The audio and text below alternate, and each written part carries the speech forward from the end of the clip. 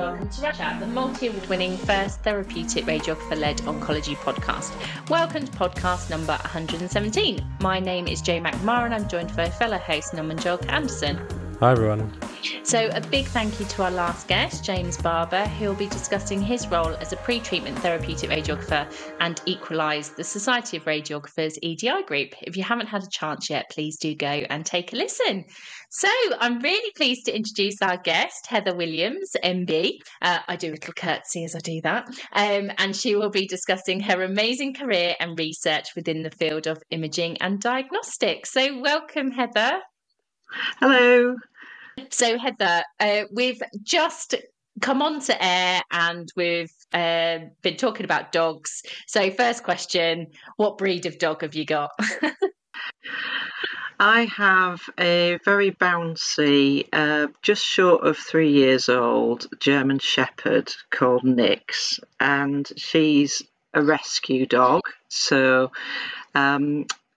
she's great with people, not so great with other dogs, I think is the best way of describing her. But it was something I've always wanted, to have a dog of my own. I grew up with a West Highland Terrier and we went to a rescue and said I'd like something medium-sized, and then this great big bundle of fluff bounded in and we ended up with something slightly larger than medium size, but she's a total delight and I don't regret the decision at all. Right, so as well as obviously having an amazing dog, Heather, can you tell us a little bit about your career to date and what it is that you do?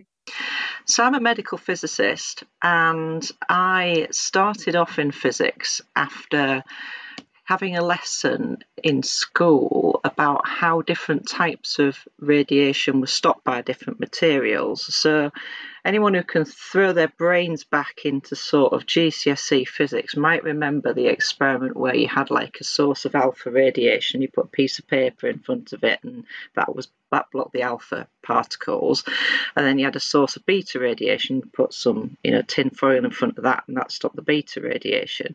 But with gamma radiation it just kind of got weaker and weaker depending on how much stuff you had in front of it. It didn't get blocked completely. And I came home and went, that's really cool. Because my teacher had mentioned that actually gamma radiation you can use to take pictures of people's insides because it will actually get out through the tissue of their body and you can take pictures of where it is. I remember describing this to my mum and she said, I think your dad's friend Viv does something like that. Viv helpfully turned out to be the head of medical physics at the local hospital and he managed to wangle me some work experience. Well, I say work experience. It was about 2 weeks of sorting out his chaotic filing system with an hour a day of going off to see, radiotherapy or nuclear medicine or X-ray or something like that. And that's where my interest in medical physics actually started. So I'm one of those weirdos who knew the answer to the question, what are you going to do when you grow up at the age of 16? So vast majority of 16-year-olds will pick something just to get grandma to stop annoying them with those kind of questions, and it turns out to be something completely different. But yeah, I did actually think about not just doing medical physics, but specifically nuclear medicine at 16, and did A-levels and a degree and various amounts of work experience and landed a place in the NHS training scheme, all with that in mind.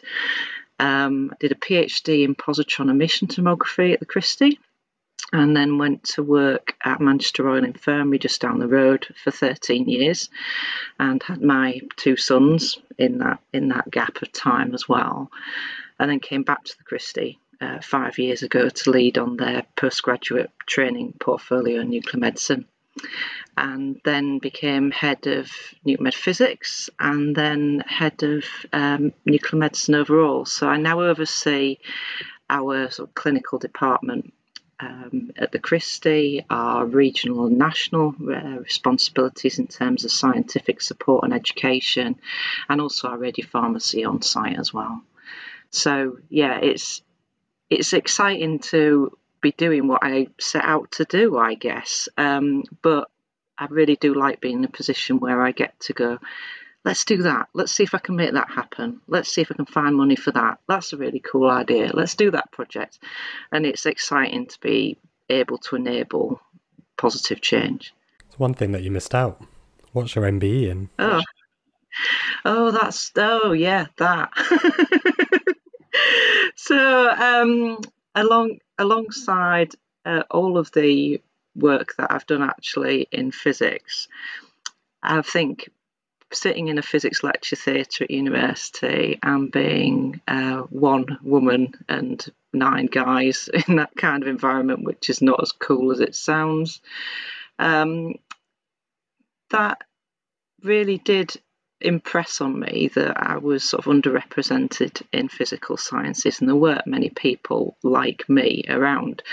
And I think it's largely because my parents didn't see it as an issue. Certainly my dad's mate Viv didn't see it as an issue that I was a woman wanting to work in physics.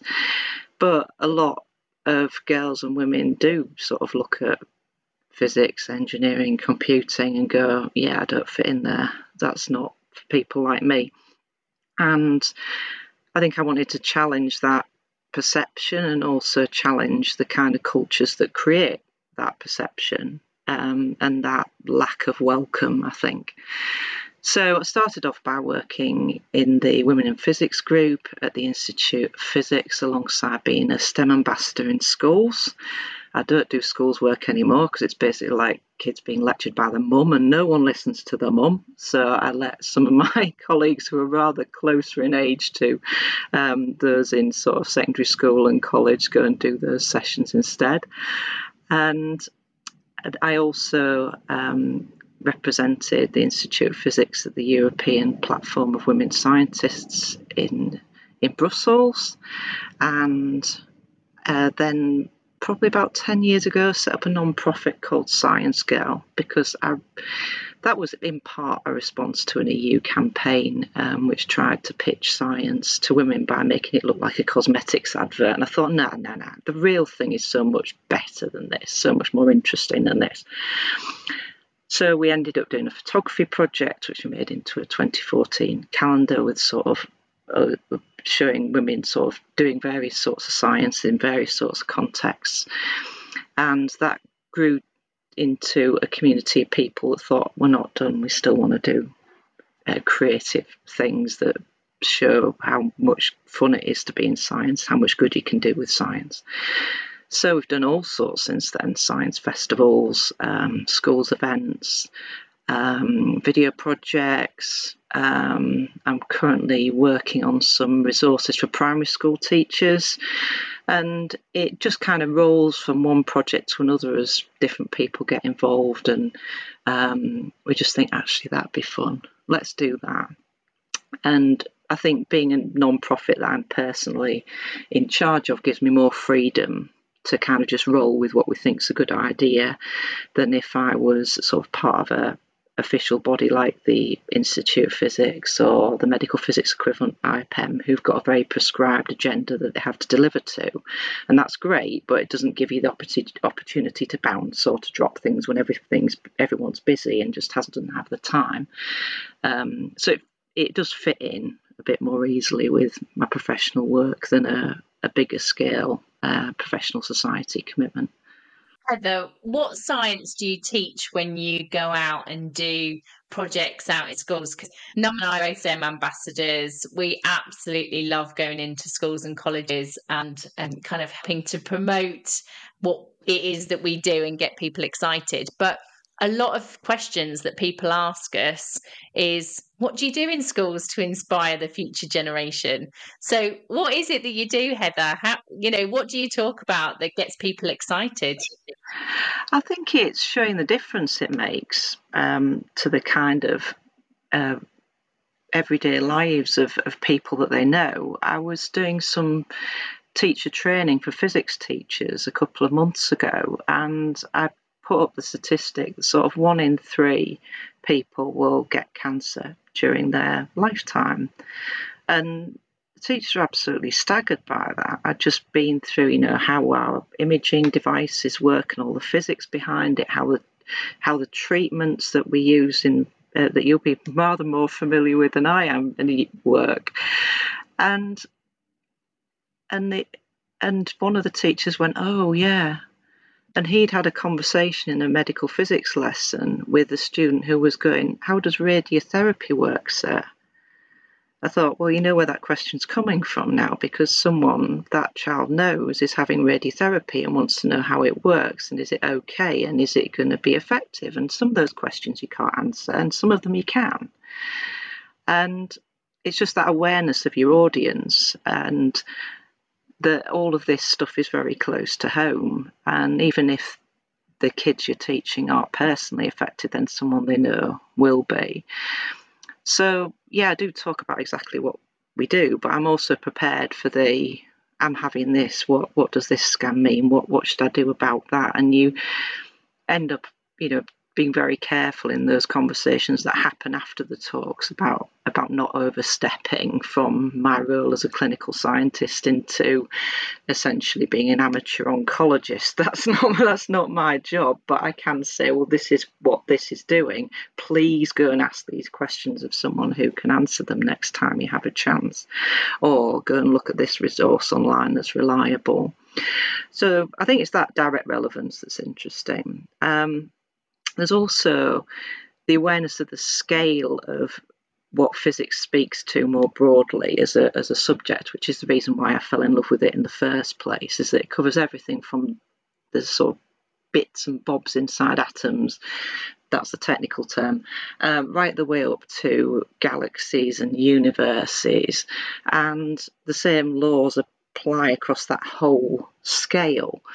And there's something incredibly beautiful about that and fascinating about that. And certainly when we went to Blue Dot Festival with Science Girl last summer, which is a Jodrell Bank in Cheshire, so just down the road from me, I can actually come home and sleep in my own bed, which is a rare thing for a festival. And we were talking about sort of everything from the tiny to the ginormous, and then on the last day we talked about the wonder of you. We look at the universe from a very sort of anthropomorphic perspective. We think that everything revolves around us, but actually we're pretty amazing, so it's not surprising that we're fascinated with ourselves. And that was the point at which we talked about medical imaging and had a model of a skeleton and lots of different scans and said, which bit of the body do you think this is, and sort of sticking them on with bits of Velcro. So I think there are ways of sneaking those sort of medical imaging and medical physics conversations into the broader scope of talking about what science covers as well. Can I ask a question about Science Girl? On the website that you have always been trans inclusive. Yeah. Why was that important? I mean, it's never been an issue for us. I think it's a difficult conversation to have because any conversation about trans rights and feminism always brings the trolls out the woodwork on social media. And it's one of the reasons why it is pretty impossible for us to be activists on Twitter anymore, because the algorithm is now gauged and to amplify discord and to feed off people have very strident reactions to things. And I think there is a conversation that we need to have about, as a society, about how we safeguard everybody's rights and how we risk assess situations where there are all kinds of vulnerable people. But Science Girl's a space for women in science. It's a space for feeling like you're part of something rather than being excluded from the scientific community. And as a straight cis woman, I'm in a much more strong position than a trans woman in that community. And I don't think Science Girl loses anything by opening our doors to people who are actually much more vulnerable than I am. And as part of the primary science resources that we produced, we included a local trans woman in those resources who's a chemist at the University of Manchester, and I felt that was really important. I mean, the primary school kids who are looking at those resources won't know that Charlie's trans, but it's important that she's there.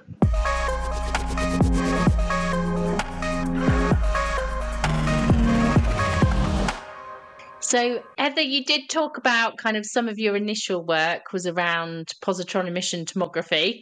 Is kind of an area of your specialism. Can you tell us a little bit about PET scanning, what it is, why it's used?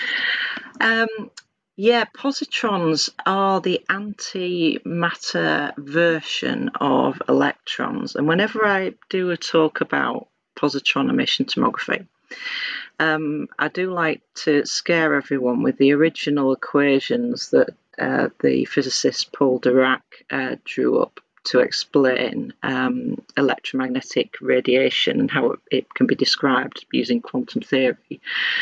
And there are two solutions to those equations, and one solution predicts a negative electron, which is all very familiar, and the other solution predicts a positive version of the electron.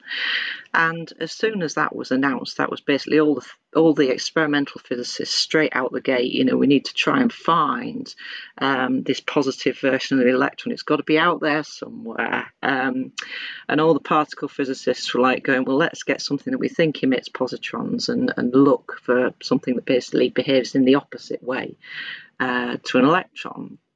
So I think it was only about 4 or 5 years later that Anderson actually saw a particle that curved away from a positron emitting source in the exact opposite direction in a magnetic field to an electron, and went, yeah, that's the positron signature. And I did actually go to an exhibition at the Museum of Science and Industry in Manchester on the history of particle physics, which included loads of stuff from CERN and this photograph. And I was just standing there, and it was like, you know, like this icon of physics. And I had a little moment, because this is like the beginning of positron emission tomography, the discovery that this particle exists. The really funny thing is that was, I think, the second date with the guy who's now my husband, and he's still with me after I basically stood there and got a bit gooey-eyed over a picture of a positron bending through a magnetic field. So, yeah, he's a keeper. But yeah, I digress.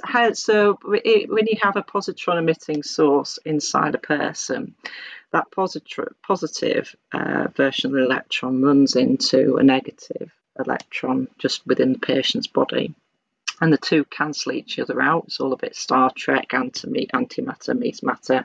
You get energy as a result, but instead of powering the Enterprise, you get two back-to-back 511 kV gamma rays. And if you put a big ring of detectors around the patient, you can basically pick these out as arriving at exactly the same time. And so positron emit electrons somewhere along the line connecting those two gamma rays, and you collect loads and loads of these lines and overlap them using a mathematical technique called reconstruction to build up a map of where all those positron emitters are inside the body. And that's essentially what you're doing in a PET scan.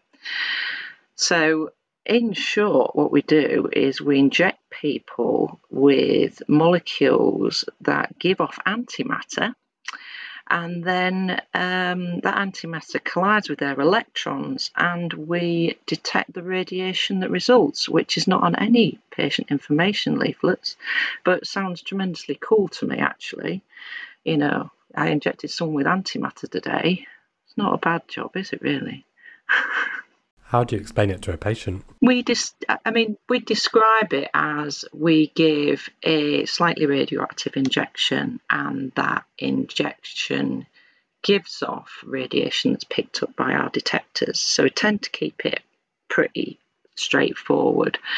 And we do occasionally get people who ask what the positron in positron emission means, and then if there's a physicist to hand or a technologist who's got a few minutes, you know, we do take the opportunity to explain in more detail at that time. But I think it's worth bearing in mind when we're writing patient information leaflets, and it's a real art, is that the average reading age in the UK is about 8 to 10.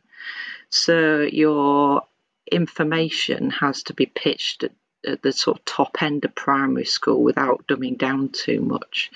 So keeping it simple and straightforward in terms of how it's done from a physics point of view is really important. I think a lot of patients are more interested in what differences it's going to make and what the risks are, rather than necessarily what's happening inside the big machine. But some patients really are, and it's helpful to have the opportunity to answer those questions as part of the prep for the scan. Heather, what would you say to someone who absolutely loves physics but hasn't necessarily decided that medical physics is for them? Well, I wouldn't want to put them off from just doing physics just for the sake of it, to be honest. I think a lot of our innovations in medical technology have come about because somebody who's worked in a completely different corner of physics has gone, actually, I wonder what would happen if, and applied that technique to a medical context. I was in a conference in Edinburgh recently, and there was a mathematician who'd worked on the way that droplets form and travel. And he'd use a really rapid imaging technique to sort of track this droplet using a PET scanner. And it was a completely different mathematical technique to what we'd usually use for image reconstruction. Now, I was sat next to a colleague who works for Siemens, and he went, "Is that what I think it is?" I went, "Yeah, that's a whole new image to reconstruction technique." Just because it's come from a different part of maths that hasn't touched PET scanning before, it's basically come to that with a completely fresh pair of eyes. And I was like, oh, that's really cool. So I think just for a start, do the thing that you like the most, really, and gets you out of bed in the morning. And because I think physics just teaches you a very wide range of skills that are applicable in a whole range of contexts, and you don't know which corner of physics you're going to end up in. Quite a lot of my colleagues in the medical physics bit of MR have started out in the academic bit of MR and moved over to the NHS over time. I came through the scientific training scheme, as I said, and whilst that's highly competitive, it is the most consistent, I would say, route into medical physics. Essentially, if you've got through the STP scheme, it's meant to be structured so there will be a job somewhere in the country for you at the end of it. Heather, just for anyone who doesn't know what the science training programme is, how can you apply for it, and what is it? It's called the Scientific Training Programme, and there is a National School of Healthcare Science. So if you basically Google their website address, there'll be full details of it. Also, if you're particularly interested in medical physics, if you look at the Institute of Physics and Engineering and Medicine, there's a load of career information on their website which will point you in the right direction. But essentially, applications open in January for the following September. And if you're going into medical physics or engineering, you will need a first degree, not as in a first class degree, but an initial undergraduate degree in sort of that particular field, so sort of physics or engineering. If you've got something like biology, chemistry, then there are loads more sort of more laboratory orientated jobs, or heading towards pathology or genetics, that sort of thing. There are loads of different healthcare science careers. So if you just think, actually, I quite fancy using the science in the context of the NHS, then it's a good option to check out. And you are paid throughout your training, and you get a master's qualification as part of your training over, I think it's 2-3 years. I lose track. I did the old version that took forever. But you come out of it as a state registered healthcare scientist, and that's basically your boarding pass for a career as a healthcare scientist.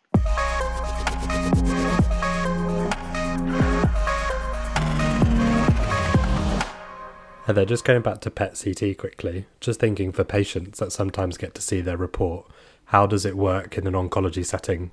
So PET-CT is one of the gold standards for follow-ups for quite a lot of tumour pathways.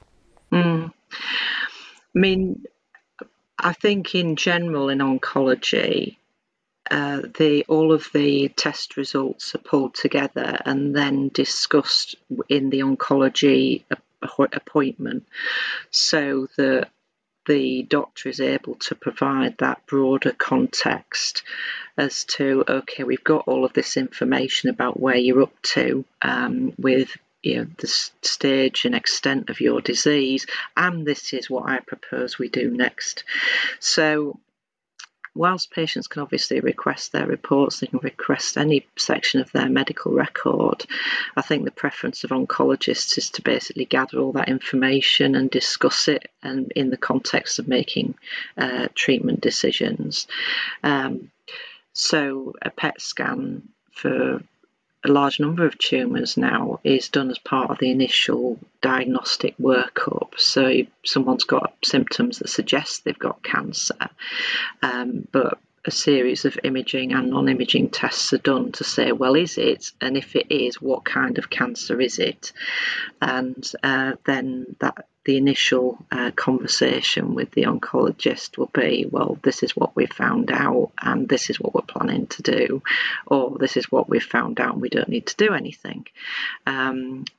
So I do find in that initial diagnostic workup, it can be quite a difficult place to be as a healthcare professional, because often you're dealing with people who haven't really accepted that they're being assessed for potentially having cancer, or it hasn't quite sunk in, or they're just the head swimming because they've got 6 or 7 appointments in the space of 2 weeks, and it can be quite hard to explain why a scan needs to be done with someone who hasn't really processed what's happening to them yet. So that can be difficult, but I do think actually the best person to answer the root of all of their questions is the specialist they're going to see at the end, who's got all the information. And we would speak in the most general terms about they've seen something on your lung that needs investigating, and this is one of the tests that we would do that for, rather than getting into a great deal of the detail and trying to preempt that conversation with their medic.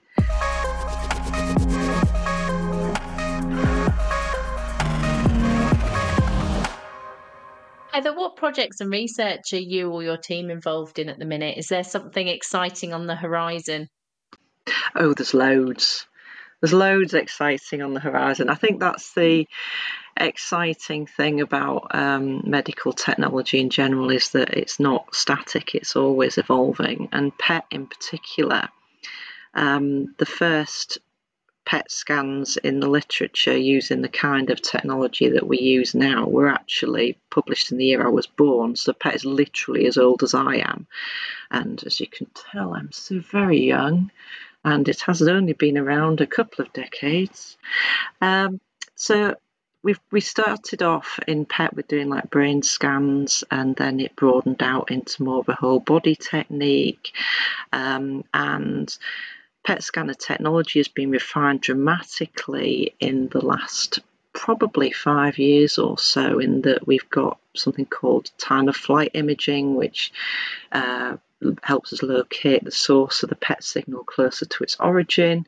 We've now got much faster detectors, which improve, again, our signal localization.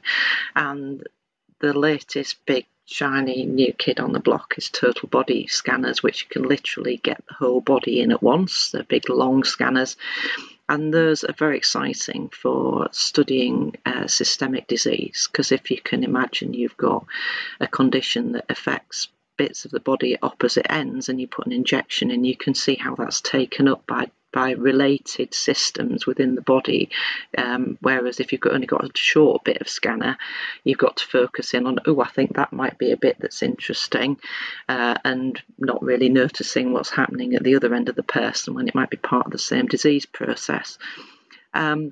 The Medical Research Council's just funded 2 of these scanners. One's going into Edinburgh, one's going into London. Royal Free have just bought one. There are discussions about where the 3rd and 4th scanners are going to go in the UK. I have written my letter to Santa. And so it's an exciting time from a technology point of view, but also in terms of applications, because we now have quite a lot of tracers that are paired with therapeutic molecules, so label them with a beta emitter, so they give localized radiotherapy, or label them with alpha for particles for that purpose, looping all the way back to that physics lesson when I was, 15 or something. And we have these sort of theranostic pairs, as we call them. So we would do the diagnostic PET scan and say, okay, we've got this deposition of PET tracer in the body. If we give exactly the same molecule with a beta or an alpha emitter attached to it, we will deliver a local radiation dose to those same structures, and therefore we can give very, very targeted molecular radiotherapy, as it's called, and that's tremendously exciting. We're working up to doing some lutetium-labelled PSMA therapy next year, which is our new therapeutic that we're developing. And we're also doing some weird and wonderful PET imaging with zirconium-labelled activated T cells to look at the immune response in solid tumours. We're trying to label a really novel therapeutic that we're looking at. That's actually already labelled with yttrium-90, but we're trying to image it with PET-CT, which is a bit of a challenge. And we're also looking at new ways of processing PET data. There's an awful lot of information in a PET scan that gets a bit blurry because you're requiring the scan over several minutes and patients are breathing and their heart's beating. Can't really blame them for that, but we do need to compensate for that movement in the image and the fact that it does make our information about where structures are a little bit fuzzy. And there are now sort of AI algorithms will look into the PET data and say, okay, it's moving like this, and that movement has the same frequency as a breathing cycle. So actually, if we subtract that movement information out from this sort of network of anatomical landmarks in the PET data, we can shrink that PET data back to what it would be if the patient hadn't breathed during the scan. And that's actually some software that we're trialling at the moment. It's commercially available for some PET tracers, but we're trying it out for others. So there's a lot of stuff that's quite close to clinical application. There's some stuff that's a bit more, zirconium, that'll be fun. I'm hoping that we'll get to do more and more of that, particularly if Santa thinks I've been good enough for a fancy PET scanner. Can I ask a physicsy question about what you've said, Heather? All of it sounds really exciting. But when you say something gets taken up, so the radioactive material, how does that work? So we can think about the injections that we use in nuclear medicine generally as essentially being really diluted drugs. They're not pharmacologically active. You're not going to get a response to the molecule in those quantities. But they do follow a particular process in the body. So if you pick a molecule that is excreted through the kidneys, and you can attach a radioactive atom to that molecule, and as long as you don't change the shape of the molecule too much, it'll still do the same thing it did when it wasn't radioactive. And there's a whole science and an industry of radiopharmacy, of labelling those molecules and making sure they do track through body systems in the way you expect. And that's another way in which these long total body scanners are really useful, hint, hint, Santa, in that you can actually study where these tracers go in real time. So if you're, for example, you've developed something, you've labelled it with a positron emitter like fluorine-18, and you go, I think this is going to be a really good tracer for I don't know, calcifications in blood vessels. And you can then inject it into a patient and say, well, where does it go? Does it actually go to all the calcifications in blood vessels that we can see on the CT bit that comes with the PET scan? Or does it go to somewhere really random, like it just all sits in the liver or the spleen and it's useless? For my PhD, I did do some work on whether we could image cell proliferation using a tracer called iododioxyuridine, which had shown a bit of promise in brain tumours when it was sort of directly injected into the sort of post-surgical cavity in the brain. But when you inject it into a vein in the arm, it basically just gets metabolised by the liver and it's useless. So you get a perfusion signal but no cell proliferation signal. So that was the kind of result you don't want if you're doing tracer development, but it is in the literature somewhere. So other people don't repeat those 2 years of pain of trying to get that to work. It's really, really interesting, Heather. And something that stood out to me is how much medical physicists are part of that MDT, when actually from a clinical facing side of things, it can be very easy to not necessarily see the amazing work that they're doing. Do you think maybe the scope of practice for physicists is going to change over the years as diagnosis, therapeutics starts to evolve? I do think so, and I think it's going to be quite context specific as well, because I always say that not every medical physics job is the same. You can be a medical physicist for nuclear medicine, but what your nuclear medicine department does locally can be very different to what the department down the road does. So my experience at Manchester Royal Infirmary that was very focused on cardiology, neurology, paediatrics, a bit of oncology, but not loads, because the big oncology centres just down the road, and the Christie specialises in that sort of thing. So I think where you are also changes your scope of practice already.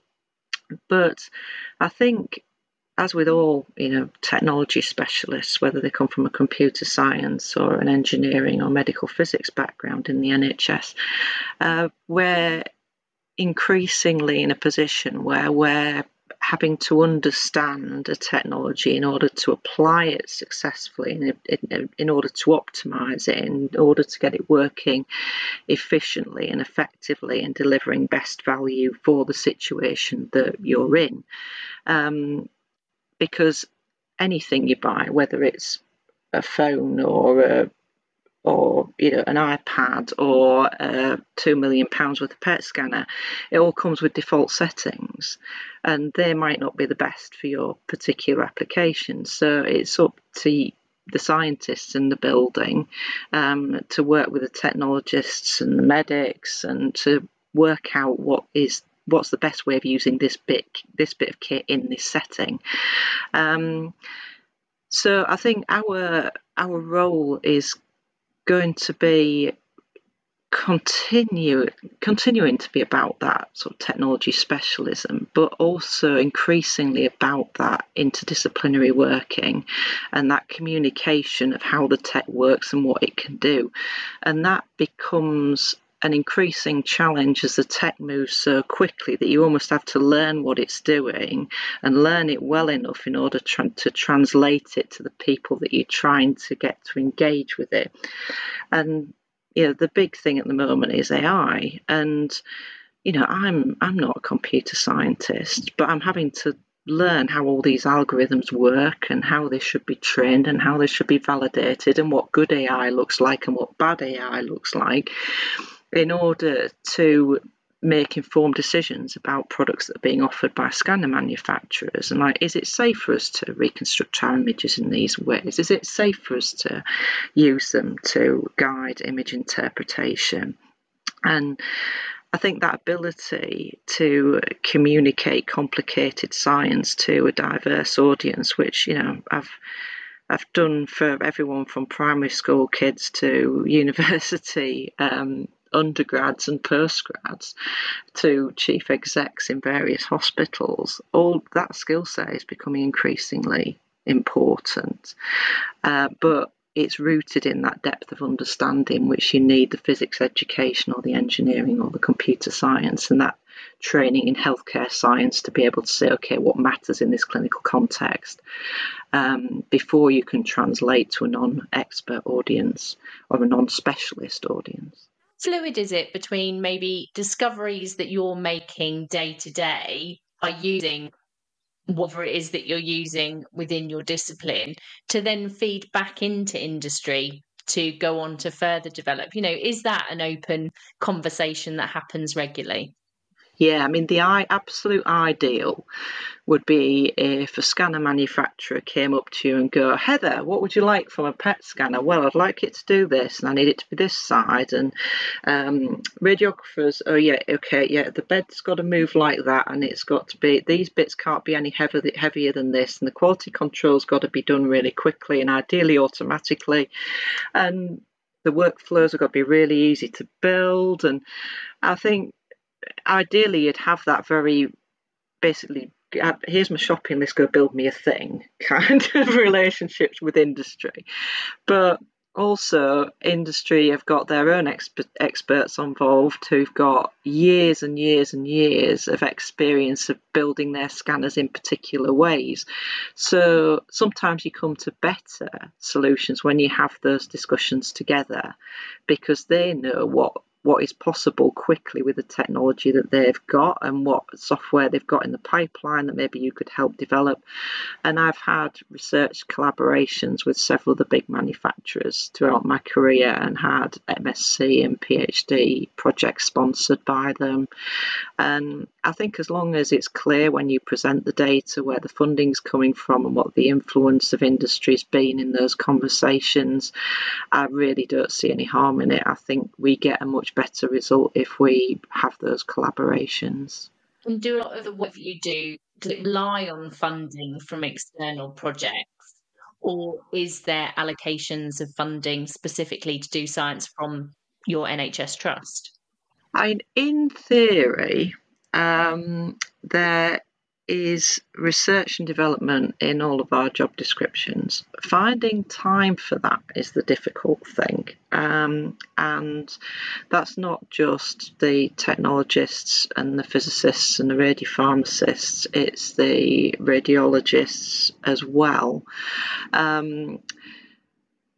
I think that's where, if you're doing industry-funded research, it can be quite helpful to draw down funding to sort of buy out that time. But then the rest of the job still needs doing anyway. So unless you're doing a big enough volume of work that you can essentially create additional posts that are compensating for the research capacity work and picking up the clinical stuff, it can be quite tricky.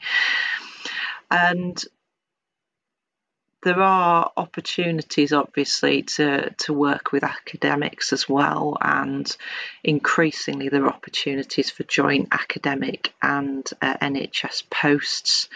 I think from talking to people who've done sort of clinical fellowship type roles, whilst in some ways that places them in the perfect situation in that they're embedded in an NHS department and they've got time to do research, so they've got access to the patients, they've got time to do research. Actually, balancing the demands of their academic and clinical roles can be extremely difficult.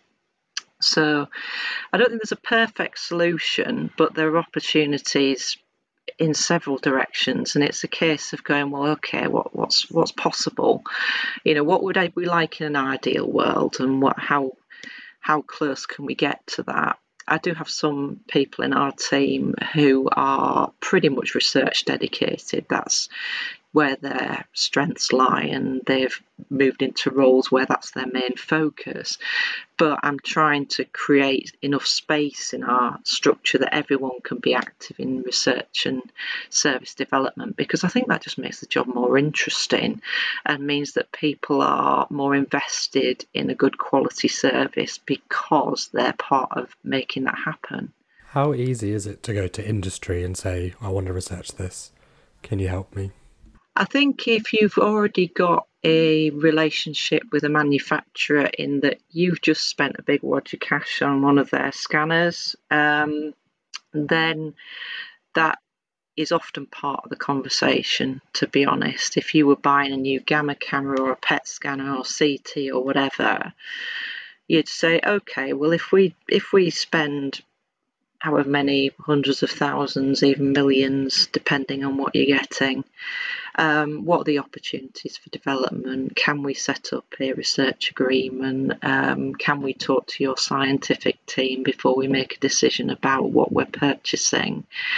And it's part of setting up that relationship with the manufacturer, that you aren't seen as a sort of passive consumer of their product, but more an active partner in scientific development.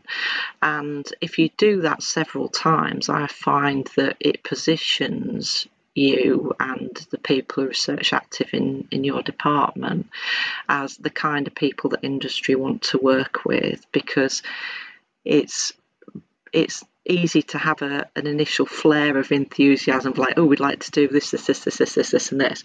But if you get a reputation of sort of, oh, we worked with this group in Manchester or wherever it happened to be, and they delivered this, and we had some really interesting conversations about that, and they spoke at our user group meetings, and they did this little video for our educational programme, and it opens more doors the more of these conversations you start to have. So I've had several conversations with scanner manufacturers in the last couple of months, and also some of the big therapeutic radiopharmaceutical companies, because if you start approaching lots and lots of people and doing bits and pieces with all of them, it's kind of like you get known as a person who's research active, and it almost gains its own momentum, really.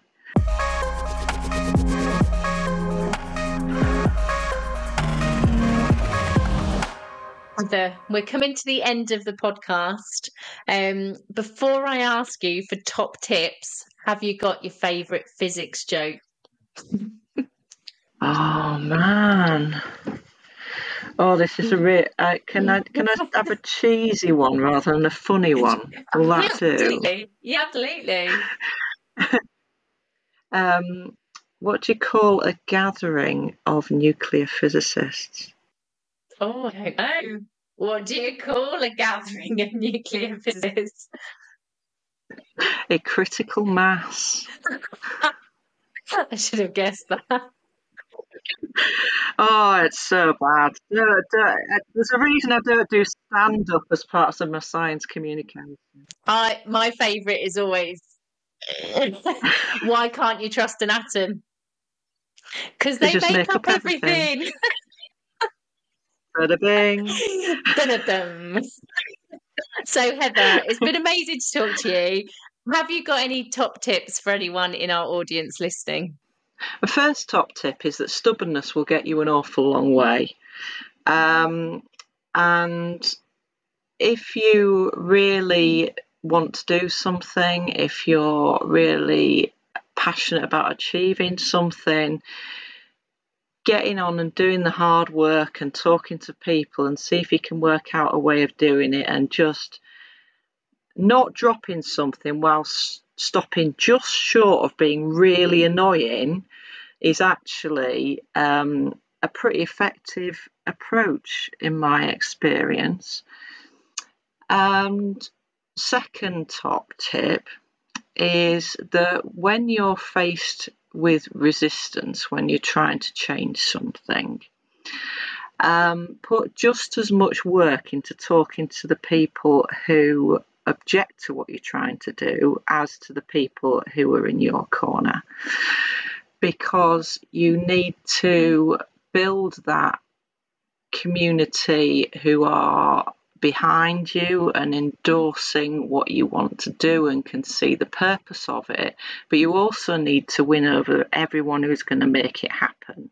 And it's not going to happen if people who are unconvinced are going to be obstructive. So don't shy away from having those difficult conversations. Understand what the objections and the fears and the disappointments and the frustrations are that are being raised as objections, as well as, leaning hard into those people who are effectively your cheerleaders.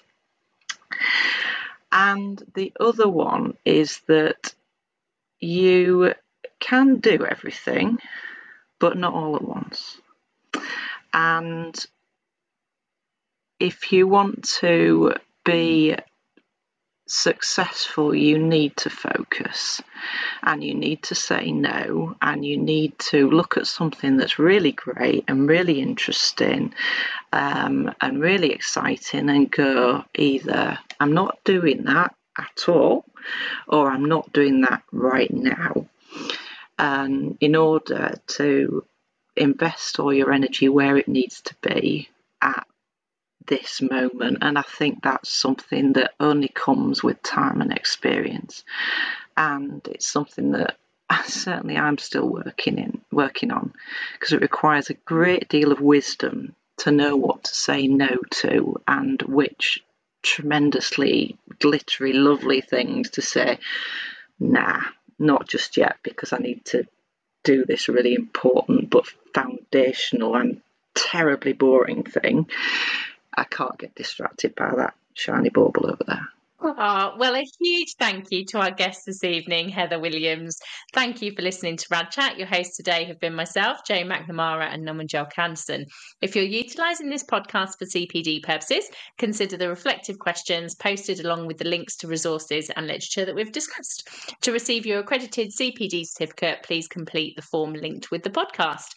So our next guest to feature will be Tatum Dirock, who will be discussing Shine Cancer Support, the role of yoga in cancer care, and their amazing career to date. So thank you all for listening, and take care.